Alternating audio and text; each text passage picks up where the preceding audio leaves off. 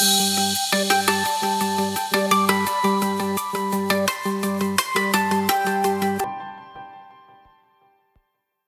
and welcome to Trending Pet Food, the industry podcast where we cover all the latest hot topics and trends in pet food.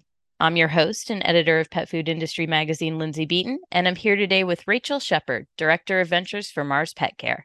Hi, Rachel, and welcome. Hi, Lindsay. Thank you so much for having me. In case you've not met Rachel or heard of Leap Venture Studio, here's what you need to know. Her career is a fun mix of veterinary meets entrepreneurship. She studied animal science and management at the University of California, Davis, where she was pre-veterinary medicine. She spent a total of 3 years working as a veterinary assistant before going to get her MBA at Santa Clara University with a focus in entrepreneurship. Her career has since been a mix of working at small and medium-sized companies, but always finding herself drawn to innovative groups and growth stages. Prior to her role at Mars, she was the director of global marketing at a pre-seed accelerator program where she led growth strategies and co-created the Female Founder Initiative to help more women launch companies around the world. Today at Mars Petcare, she co-leads the Leap Venture Studio program. In addition to running the program, she also supports a portfolio of 40 companies and finds unique ways to provide value and create connection between Mars Petcare and the 1,200 plus startups in their global community. The Leap Venture Studio program is a partnership between Mars Petcare, the largest pet care organization in the world, leading animal welfare organization Michelson Found Animals, and world-class services platform RGA Ventures. It is the world's first accelerator focused exclusively on investing in early stage and seed stage pet care companies to improve the quality of life for both pets and their owners. Rachel's leadership position within Leap, as well as her unique knowledge of emerging pet businesses and overall dedication to the pet landscape, is why I brought her on today to answer this question. Where is innovation coming from in the pet food industry? And I know that I just gave a little bit of a summary about what Leap Venture Studio is, but I want to dive a little bit more into its history and why it was created and why Mars in particular wanted to be involved. So can you give me a little bit more background on Leap Venture? For sure, Lindsay. So Mars Petcare and Michelson Found Animals are actually leaders from both organizations that happen to have sat next to each other at a conference, and both had this vision for supporting pet care startups in the future. Both organizations believed that a pet care specific accelerator with very targeted support for growing the network of early stage entrepreneurs and working with innovative solutions to support pet parent challenges in the future was something that the industry really needed. And so they decided to partner together to help more pet care startups accelerate and grow and get follow-on investment as well, and really try to foster an entrepreneurial environment for pet care startups. It's such an interesting thing for such a large company to get involved in, because obviously Mars is incredibly well known in the industry, probably one of the cornerstones, I would say, that is running the industry. A lot of brands, a lot of history there. What in particular do you think drew Mars into the idea of bringing essentially new blood into the industry when they're such an established brand and really have a rich history there in the space? I really think at the end of the day, it's about getting back to our mission, which is creating a better world for pets. And I think a better world for pets, there are a lot of ways that Mars works on that internally. There's a lot of things that we have in our portfolio that can support creating a better world for pets. But there's also a lot of things that people can do that aren't necessarily in our wheelhouse and or aren't necessarily our core competencies. And so it's really great to have an opportunity to support startups who are looking more further down the road maybe than we are, or have a certain type of expertise that we don't have internally, but are helping all of us reach this goal of creating a better world for pets. Because at the end of the day, we're all here to support them. So that's, I think, what is drawing Mars in and also keeping us engaged in supporting pet care startups in the long run as well. I think it gives you a very close up perspective of what could be happening in the space and where the innovation lies, because you're always in front of these new companies who are trying to do new things and differentiate themselves in an industry that frankly is super saturated. And sometimes it can feel like everybody has done everything and there's nothing new under the sun. What have been a couple of the big trends you've seen in the last few years from these startups in the pet space? What new things are they trying to do? I love this question because this question is what makes this job so much fun. Your listeners will be very familiar on the nutrition side of things, right? Which is that we're seeing a lot of trends in sustainability, alternative proteins, things like that. How do we make pet parenthood more sustainable long term? And also personalization, right? Pet parents want to provide the right food for their pet. I have 2 dogs myself. I feed them 2 different foods, for example. So there's always new ways for brands to support pet parents in personalization for their pet's nutrition. So those are 2 big trends we've seen. You've even talked to one of our portfolio companies, Native Pet, for example, who's working on the supplement side and helping pet parents support digestive health individually.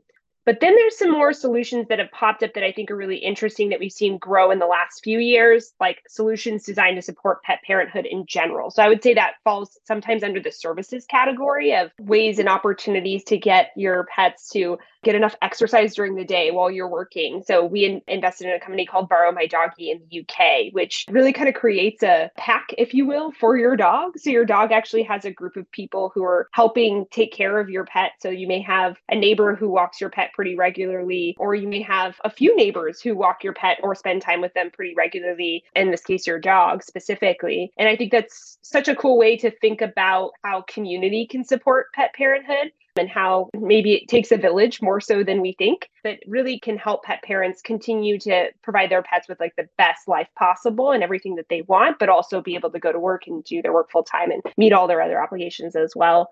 We also invested in another company called Dog Drop, which is scaling across the US and is providing doggy daycare opportunities for pet parents as well. So I would say those different types of services can be really important. Also seen an increase in training apps and other types of training solutions to help pets and pet parents better communicate, I think, in some ways, and also really kind of help people adopt more pets and also make those adoptions as successful as possible. Because that's, I think, a big part of not just adoption success, but also pet mental health and physical health is really also training is a big part of that, right? So that mental stimulation and that challenge. So that's a category we've seen grow. 2 that I get a little bit interested in based on my background in veterinary medicine are some veterinary focused solutions, which some of those are sometimes things that are sort of matching consumer behavior with veterinary models. That would be something like MixLab, which is providing delivery of compounding pharmacy medications to pet parents. And then there are some things that are really supporting the veterinary staff and really kind of thinking about how do we make veterinary medicine like the best possible place to work, right? So that we're not seeing high turnover or burnout from the industry. And solutions like Hound are working on things like that. There's also a lot of growth in diagnostics. So we just made 2 investments in Oncotect and miRNA diagnostics, which are both looking at how do we catch disease much sooner in pets, whether that's cancer or cardiac disease. What are we missing right now that is going to allow us to help do more of that, not just in clinic, but also at home? How can we help equip pet parents with those tools in the future as well? Those are some things that we've seen grow to date. There are 3 things that I can think about that are like, what do I look for in the future, which is for future programs and future investments. I think anything that surrounds pet health and like better understanding our pet's health and better understanding the nuances of that, whether that's mental health or nutrition or physical health or senior health. I think all of those things are going to become very much more important in the future. I think cats continue to be underserved in terms of solutions for cats and cat health in particular. And so that's a category we're always looking toward. And then something I feel strongly about, and I also think about a lot, is affordability and accessibility of pet parenthood. So for example, really with accessibility, I think about things like even like language. I think about the number of pets who, there's a high number of pets in the United States who don't have veterinary care at all. And is some of that because of language barriers, or is some of that because of financial barriers or physical barriers? And how do we continue to find solutions to make that more and more and more accessible? So that's something I think about a lot. And then the second part about that is affordability, which is having a pet is such a joyful experience. My dogs are the center of my universe, And so at the end of the day, how do we make sure that no matter what, if the person's able to provide their pet with the loving home and the food and shelter and water that they need and the basic veterinary care, how do we make that accessible at a reasonable price point? So those are some things I think about for the future. A lot of that sounds so deeply collaborative, like a determination to break down silos between the veterinary profession and accessibility to that, between pet owners and vets, between pet owners and food or products, or just being able to own a pet, do you think that comes along naturally with the rise of humanization in pets as people want to be more involved in their pets' lives and we're trying to respond to that? I do think that's definitely one of the tailwinds really that our industry is facing is that pet parents don't want to be a average pet parent. They want to be an excellent pet parent. And in the information age, that's in theory possible across the board of how we think about their health and nutrition and what you provide them in terms of training and physical activity and veterinary care. I think the trend of humanization of pets definitely does carry us forward and will influence the solutions we'll see. To your point about collaboration, I think that's really the underlying thread of why LEAP exists. To the earlier part of our conversation is we know that we can't do this alone to create a better world for pets. We all need to be collectively working on that. But also, I think it gives a huge opportunity for the industry and the different stakeholders to think about where the solutions really meet. And by that, I mean, there's obviously, when we look at the pet care industry stakeholders, we have a lot of different people involved in that. We have investors, we have veterinarians, we have the pet parents, we have the pets themselves. We also have researchers and universities. There's a lot of different entities that play into pet parenthood and ultimately influence pet health in general. So, how do we get all of these solutions to collaborate together so that we're constantly working towards creating more accessibility, creating a better pet health outcomes, and creating more longevity and quality of life for the pets that we care for as well? So, Leap Venture Studio was founded in 2018, and I'm wondering how things have changed since you started. Are you able to work with more startup companies? Have the nature of the startup companies changed? What were some of the first companies you worked with, and what were they doing compared to what you're seeing now? To clarify just a little bit, one asterisk is that I've been running the Leap Venture Studio program for the almost 2 years now. And so it's been around for 5. And so there was a time before my time that I think something that's important to those earlier cohorts is rewind 5 years ago. I think we were looking at a lot of innovation in nutrition. And I think that continues to sort of change and evolve over time. I think some additional categories that have come into play have been a focus on the pet parents being more involved in their pet's health. So what we just talked about, that humanization aspect is really, I think, driving a lot of things to come to market to begin with. It's people from outside the pet care industry start to experience their own pain points and come in as founders and are like, I'd love to solve this problem because I have it for myself and for my own pet. I think secondarily to that, of course, there is this focus on sustainability, which continues to be a very common thread. I think that that's ramping up over time. I would say there's also two other obvious things, but they're definitely driving things and changing how we're seeing innovation come to market. One is, of course, the pandemic and COVID pressures, which changed consumers' behavior. And I think, at least from my perspective, we're still trying to figure out where that consumer behavior lands exactly. Omni-channel has become a lot more pressing, right? For a lot of startups very early on, because I think people just don't shop in the same way they used to. And I don't know if we've said for sure that the trends are going one way or another. It's just like people want to have options. So we have to meet consumers where they are. And I think that drives a lot of change.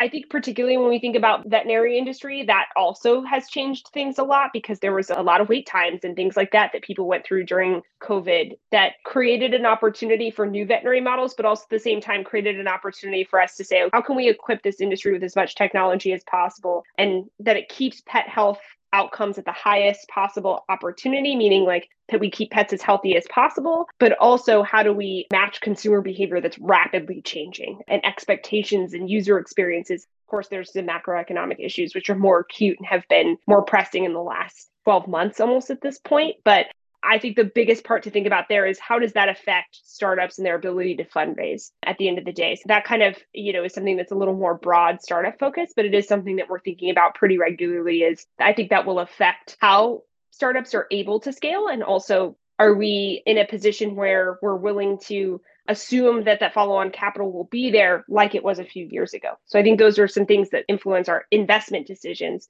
not just the decisions associated with the solution the company is bringing to market, if that makes sense. I think that's really interesting because you're playing a little bit of a crystal ball game, figuring out whether to work with these companies and help bring them to the next stage of things. And there's so much going on right now in the industry, and there really is a lot of change happening. What are those conversations like? Are some of them, this is such an amazing idea, we really want to take a risk on these guys, even though we don't really know how it's going to play out? Or what is the mix of trying to play it safe versus really wanting to back the innovation that will move the industry forward? That's a lovely question. So I'll talk about, I don't want to speak for everyone on the Leap Venture Studios investment committee or on the leadership team, but I will talk about how I think about evaluating companies at these different stages. So, for example, if we're looking at a company that is a little more of a crowded space, so let's say, for example, we've seen a lot of solutions come out in this space, in this segment of pet care. So we're going to really need to see some differentiation. We may expect more on the traction side. We may expect better unit economics. And we may expect them to come also with some sort of differentiator, right? Whatever that is, it has to be a little bit unique, a little bit different. Those pressures are higher the more solutions we've seen in that segment of pet care. Then there is the segment of pet care where we start to look about, okay, well, what do we see that we haven't seen a lot of solutions yet? We see a lot of pitch decks. We see a lot of applications. This is new and different. In those cases, we may feel more comfortable making a bigger quote unquote bet and making that investment a little bit sooner and with fewer data points available to say that the market is ready to take this on and it's going to be successful and scale. And really, that's only because we haven't seen as many solutions. So the competitive landscape looks a little bit different. And I think we've done a good job of balancing all of that to date. And we'll continue to try to do that in the future as well, which is what are we seeing change from a consumer, macroeconomic, and pet parent behavior standpoint? And then what do we think that people aren't seeing yet as a solution that they may need? And how do we match those two things to make investments now that will be growing and scaling 4 to 5 years from now? It is a little bit of a crystal ball game, but it is also one that we definitely are honored to be able to be a part of. Founders invite us to be a part of their journey, and we're super excited about that. And I think it's really important also to consider team as well when we look at startups, is the last thing I'll say. Team is really important because I know that most companies are not going to look the exact same a year or 2 years from now because of all the things we've just said. There's so many things we can't see coming. There's so many different pressures. Every few months, there's something new that's being thrown out in the world that's making it harder and harder to be a startup and or to scale your startup. So we kind of have to trust that teams are going to make those adjustments regardless. And so a lot of times when we're looking at an investment, yes, we like the solution. Yes, we believe that there's an opportunity there, but we're also saying we think this team can navigate the ups and downs that are in front of them, most likely, and make it to the other side and grow and scale and be a big unicorn. What are some of the successes you're particularly proud of? Have there been any companies that have come before you guys and you went, oh, yes, this is going to be fun? And then you got to watch them go on to success. I expect it's very gratifying overall, but are there any particular ones that you're very proud of having backed? Yes, there's quite a few. We just made 6 new investments. We have 46 companies now total in our portfolio. So yeah, we have an awesome growing portfolio all the time.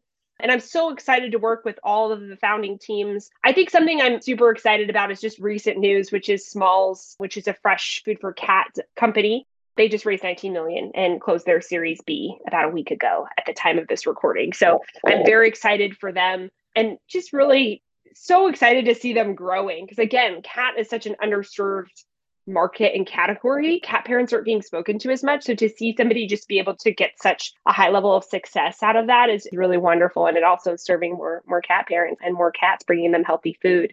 The other one that I'm particularly proud of to have been a part of is Hound, which is a company I mentioned earlier. So Hound is really rethinking how do we create the best possible experience for people who work in veterinary medicine. And just because I've worked in veterinary medicine and I've been in hospitals, I know what those ups and downs look like. And so do they. They have that experience. And I think for them to come out and build something that is really truly a solution that's going to address what is challenging at its core and create better culture and create a better experience, and it's going to hopefully draw more people into the industry, is really just amazing. And the founding team at Hound is wonderful, and I'm excited to be part of their journey for sure. Among all these successes and among the companies you've backed, has there been anything that has surprised you that you didn't see coming or you didn't know there was a need for, but once you learned about it, you were like, this is exactly what we need. This is perfect. Yes. And that category, I would say, really falls under, I would call it communication with our pets. Some of that we've seen from the perspective of Whistle, which is in the Mars portfolio, and a company we invested in that's focused on the cat version of translating data into insights, which is called Moggy, which is a company out of the UK we invested in. And I'm just really excited about this, just this idea of like, how do we take insights and actually translate that into what does that mean for our pets' health? How are they doing? What's different over time? And we sort of have this like live data we have now. And I think so, like, that's kind of on the consumer side and at home. And then there's like the veterinary side as well, which I'm super excited about, which is biomonitoring and understanding pain. So there's two companies that pop up for me in there, which is Pain Trace and another company called Manatee out of France. And I'm excited about these things because they're giving us more information on what don't we know that's going on with an individual pet in the vet hospital. Like, how much pain are they in? So, like, for example, most people in veterinary medicine can tell you if a pet is walking with pain. You can see a pet walking, you can say that dog has neck pain. But we don't know how severe it is at that point, right? And we may know how severe it is, but we don't know how they're perceiving that severity. How much pain are pets in and to what level? Also, are the medications we're giving them improving that pain and to what level? And I think so much of that is very exciting just to understand and have these communication tools that are going to allow us to better understand our pets from a physical, mental, and emotional well-being perspective. These kinds of tools, are they building off of things that already exist in the human medicine space, or are they brand new ideas that could also expand into the human medical space? Because I know pain in particular is something that the human medical space is always trying to refine and figure out how to determine how much pain someone is in, because we can communicate as humans, but it's still a very subjective idea, and they can monitor heart rate and blood pressure and things like that. But I find the idea of being able to increase that level of communication between a living thing in pain and how we can alleviate that pain absolutely fascinating. So, is there any cross application there, or are any of the ideas coming from the human space and being expanded in the pet space? Candidly, I don't know the answer to that, mostly because I just focus on veterinary medicine when I get excited about new things. But I do think both solutions, obviously, there's opportunities well beyond what they're working on now. It's just a matter of how and when we use those solutions and bring them into our pet health workflow. And from a veterinary perspective, how do these things help inform us and how do they grow over time? I have no doubt we'll start to see some of these things in human medicine as well. Ideally, there are these solutions that sort of scale out. I think that's ideal for both the founders and, of course, their investors. But I do think there's a huge opportunity just to better understand what's really going on. Like, I was talking to somebody recently, and we were talking about even there's this idea of like a fear of pain, which is a whole nother psychological level of what does that mean for people? Does that mean that they feel pain more acutely?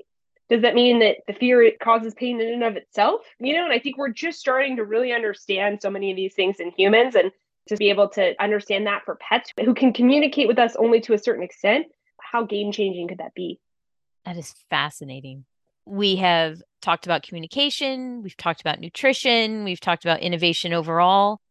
It sounds like there is a lot going on, and there are a lot of players who really want to make a difference in the pet care space and really want to continue to drive things forward.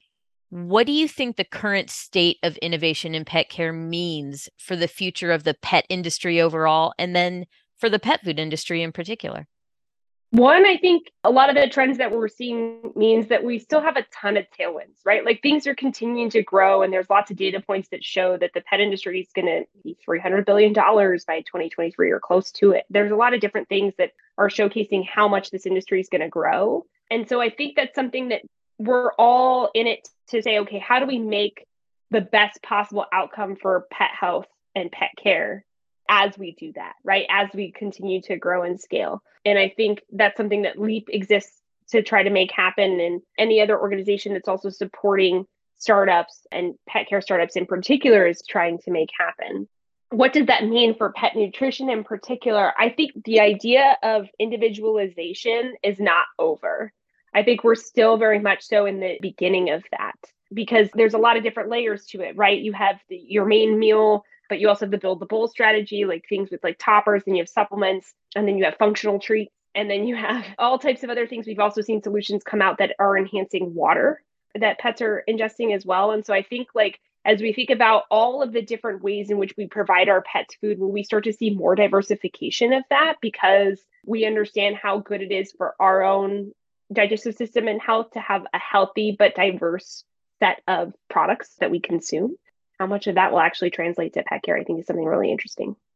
Well, I really appreciate you talking with me today, Rachel. The pet food industry has so many players already, and I feel like sometimes the barrier to entry can be daunting for these smaller companies and startups looking for a way into the space. But at the same time, it's these new companies coming in with new ideas that can continue to drive the industry forward. So it's really important that they get a chance to exist in the space, and this conversation has really given me a feel for how that's happening and what the future might bring. And I think that's fantastic. Before we go, I want to do a little plug. Where can people find more information about you and Leap Venture Studio? To find more information about me, you can find me on LinkedIn. That would be great. To find more information about Leap Venture Studio, you can go to leapventurestudio.com and check out more about our programs as well as our portfolio. Awesome. That is it for this episode of Trending Pet Food. You can find us on petfoodindustry.com, SoundCloud, or your favorite podcast platform. You can also follow us on Instagram at Trending Pet Food Podcast. And if you want to chat or have any feedback, I'd love to hear from you. Feel free to drop me an email, podcast@petfoodindustry.com. Once again, I'm Lindsay Beaton, your host and editor of Pet Food Industry Magazine, and we'll talk to you next time. Thanks for tuning in.